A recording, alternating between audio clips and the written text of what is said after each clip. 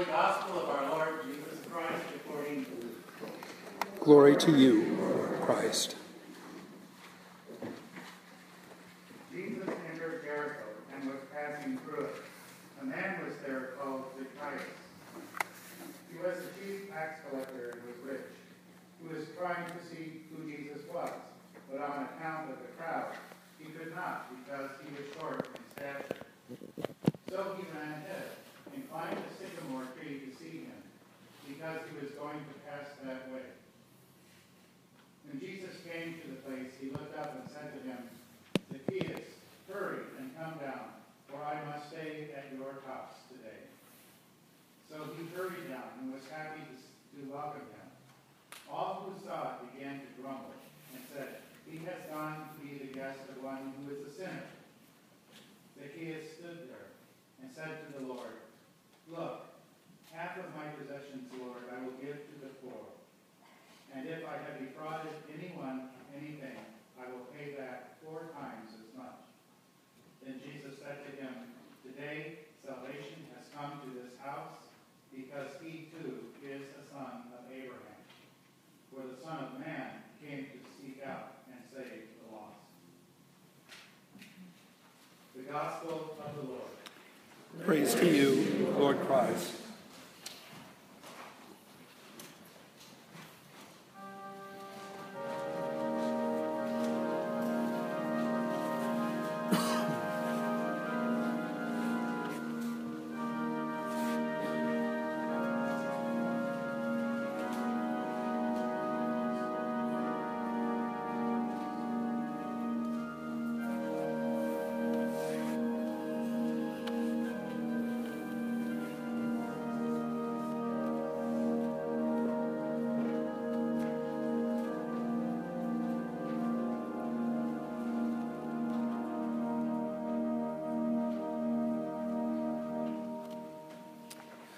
Let us pray.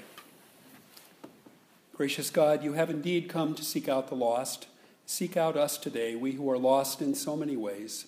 Grant that we may be drawn ever closer to you, and may the words of my mouth and the meditations of all our hearts be acceptable in your sight, O God, our strength and our Redeemer. Amen. Amen. Please be seated.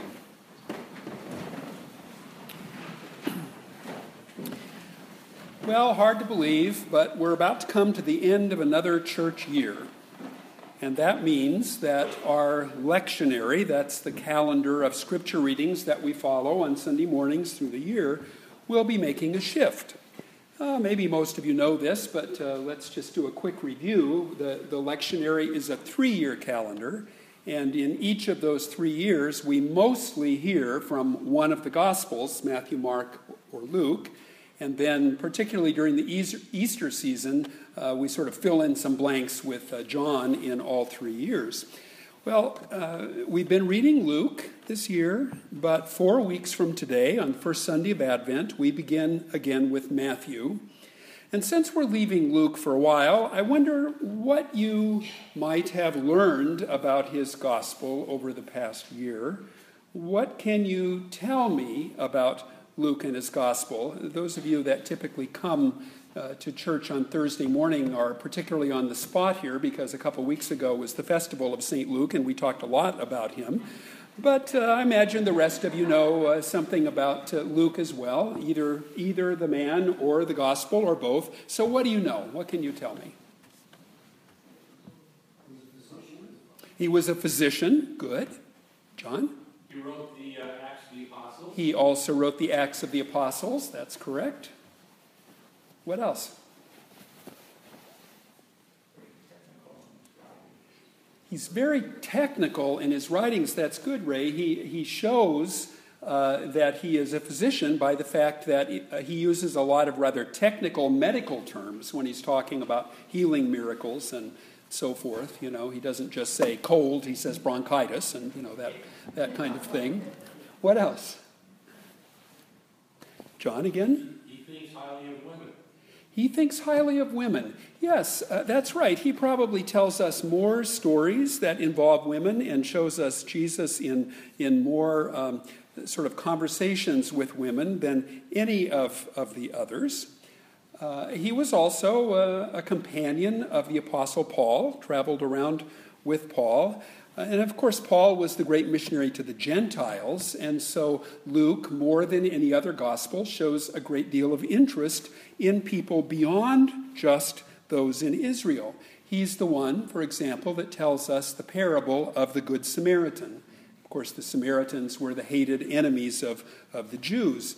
Luke also emphasizes God's love for various people within Israel who were outcasts for various reasons. Women, we've already said, also children and tax collectors and sinners of all descriptions. But perhaps Luke's most striking concern is for the poor. For Luke, usually rich people turn out to be the bad guys. We heard just a few weeks ago the story of Lazarus and the rich man. Lazarus is in heaven, and where's the rich man? The other place, yeah. And we heard also a story about the parable of the rich fool, the guy who said, I'm going to build more houses and more barns and make more and more money. And God says to him, you fool, this very night your life is required of you. In Luke's picture of Jesus, the rich just don't come out very well at all. Except in this morning's story. First, the setting. Jesus is passing through Jericho on his way to Jerusalem to celebrate the Passover. In the next few days, he's going to be arrested and tried and crucified. This is his last journey to Jerusalem before his death. And the encounter with Zacchaeus probably takes place, if we were to calendar it, it's on the day right before Palm Sunday, right before the triumphal entry into Jerusalem, because Jericho is just like a suburb of Jerusalem. And at this point in the story, things are happening really fast. The crowds are swelling around Jesus. They're lining the streets as he passes. They've heard that he may be the Messiah, and so they're giving him a hero's welcome. Just before coming to Jericho, Jesus encountered a rich man who asks him about eternal life. What must I do to inherit eternal life? I don't think we got that story in the lectionary this year. That's one that pops up in one of the other Gospels as well, and that's the year that we hear it. But it's just a few verses before this morning's Gospel lesson. And what does Jesus say to the rich man? Give it all away. Sell everything you have, give it to the poor, and come follow me. And Luke tells us that the man went away in dismay. And why would that be? He was rich. He loved his possessions more than his soul. Exactly. But he wasn't the only one that was puzzled or even offended by what Jesus said, because the disciples think, that sounds weird. And so they ask Jesus about it. And Jesus hammers the nail in even harder. He says how hard it is for those who have riches to enter the kingdom of God. It would be easier for a camel to go through the eye of a needle. And the disciples were shocked. They immediately said, well, if it's like that, then who can be saved? And Jesus gets that little smile on his face and he says, what's impossible with human beings is possible with God. And they're thinking, what does that mean? And as Jesus enters Jericho, those words are still in the ears of those who heard them. They're still rattling around in their hearts and minds. What did Jesus mean? So now switch the scene to Jericho and to this man named Zacchaeus. Zacchaeus is generally despised in Jericho. And I suspect it started out when he was just a little kid, because Zacchaeus was always really short. How short was he? Well, Luke doesn't tell us, but let's imagine. Let's say he was 4 feet tall. No doubt when he was a child, Other children made fun of him and laughed at him, as children often do to someone who's too short or too tall or too fat or too thin or just different in any way. And a lot of kids just kind of learn to take the kidding and forget about it, but then sometimes it hurts too much to just forget about it. And I'll bet that was the case with Zacchaeus. He was always the butt of the joke because of his height, and so he just stopped playing with other kids and decided he would just live his life for himself and forget about all the other people. You know, it's kind of like the old Simon and Garfunkel song. He'd be a rock, he'd be an island, because a rock feels no pain, and an island never cries. And then when he grew a little older, he got the chance to take a job as a tax collector. Now, a faithful and devout Jew would never accept that job. Why not?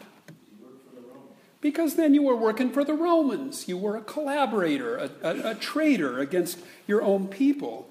And it was to be despised and hated by everyone in town. But, Zacchaeus figured, they already hate me, so why not? And before too long, the Romans had made him the head tax collector for the whole city of Jericho. A very lucrative position because Jericho was a major business center, and, well, what does that mean? There were lots of taxes to be collected. You should also know that in Israel at this time, tax collectors were not only traitors, they were crooks.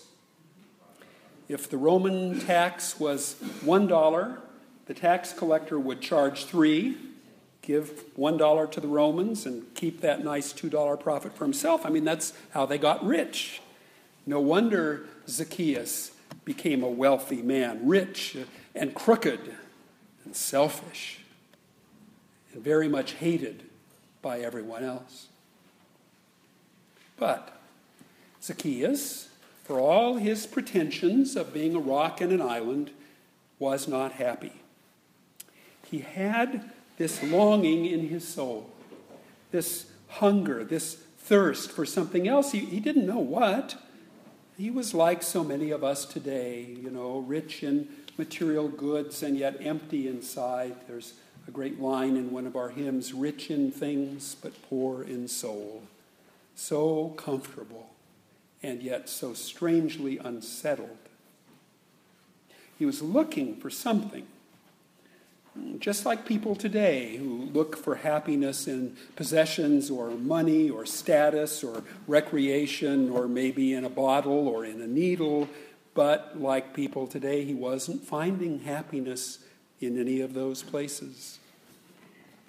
And then he heard that Jesus of Nazareth was coming to town, and maybe he'd heard stories about Jesus befriending tax collectors. I mean, that kind of thing gets around, Maybe he heard that Jesus had even asked one tax collector named Matthew to be a disciple.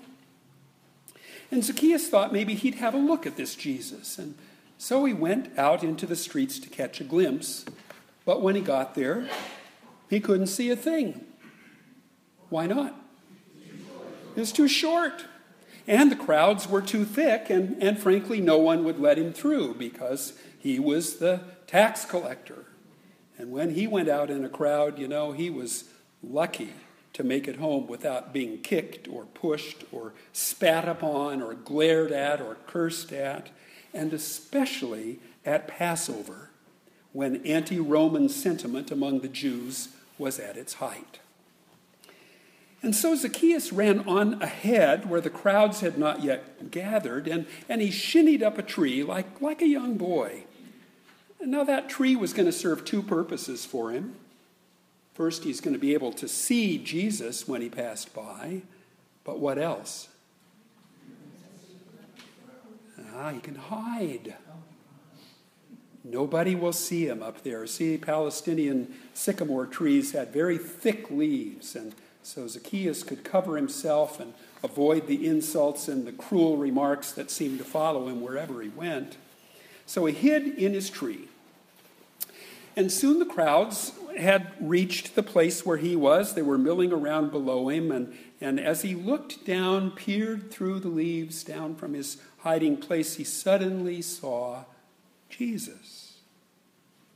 In fact, Jesus stopped right under that sycamore tree.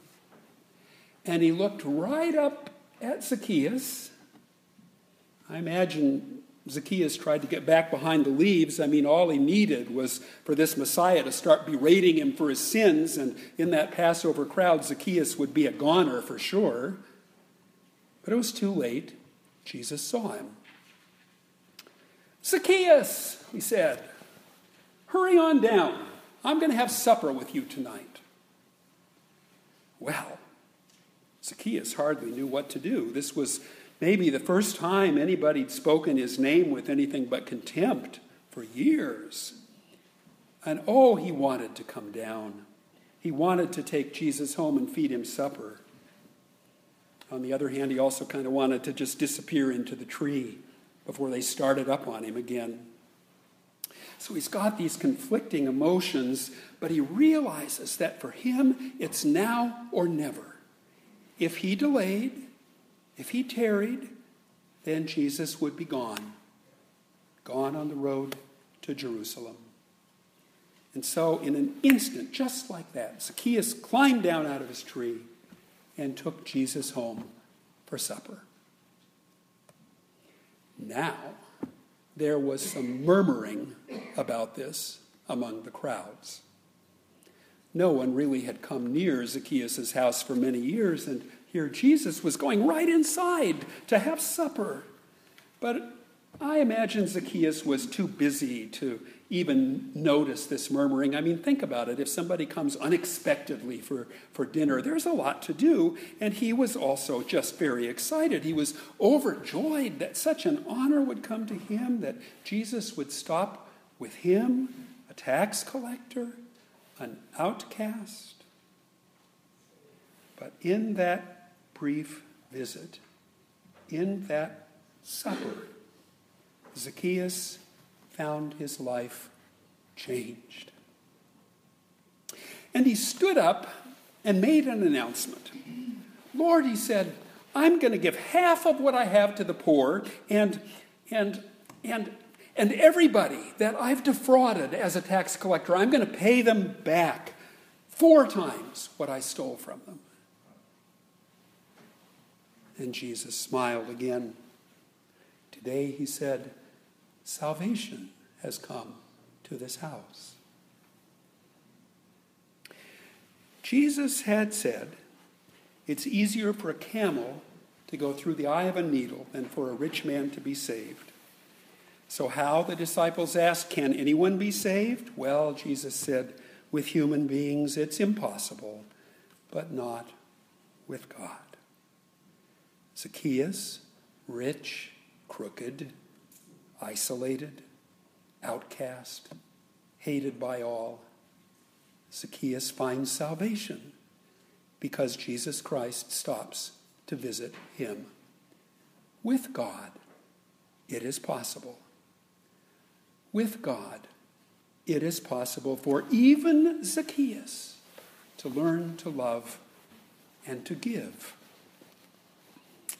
It's such a dramatic and touching story, and I suppose its impact is greatest if I just let it sink into our hearts the way it is without much more commentary. But I do have to say one more word about Zacchaeus. He is, like so many of us, modern men and women, in spite of all his riches, in spite of all his wealth, he knows something is missing. And so, like so many modern women and men, he set out to find what it is. What he found was quite different from what he expected. Because you see, he expected a magnificent Messiah, somebody that would tell him clearly what to think and what to do and every little thing about how to live, and somebody that would take away all of his pain and all of his grief and all of the things that had made him an outcast, somebody that was going to make his life perfect. And what he found was Jesus, who simply said, "Hey, Zacchaeus, invite me home for supper." And that's the Jesus that we still encounter today. He's not all that spectacular by human standards. He's not this, white knight savior who rights all the wrongs we've experienced and takes away all our pain and all our trouble and suddenly makes our lives full of roses and happiness and good cheer. He simply calls out our name and offers to come into our life. He offers to love us and care for us even if nobody else does. And for those of us who respond like Zacchaeus, for those who hurry on down from their sycamore tree hiding places and say, "Yes, Lord, do come in," for those who are willing to welcome him and trust him, well, that unpretentious Jesus becomes salvation and life itself. His promises are for those who welcome him, for all those who welcome him, short or tall, black or white, or red or brown or yellow, good or bad. Those promises are for me and for you. In the name of the Father, and of the Son, and of the Holy Spirit. Amen. Amen.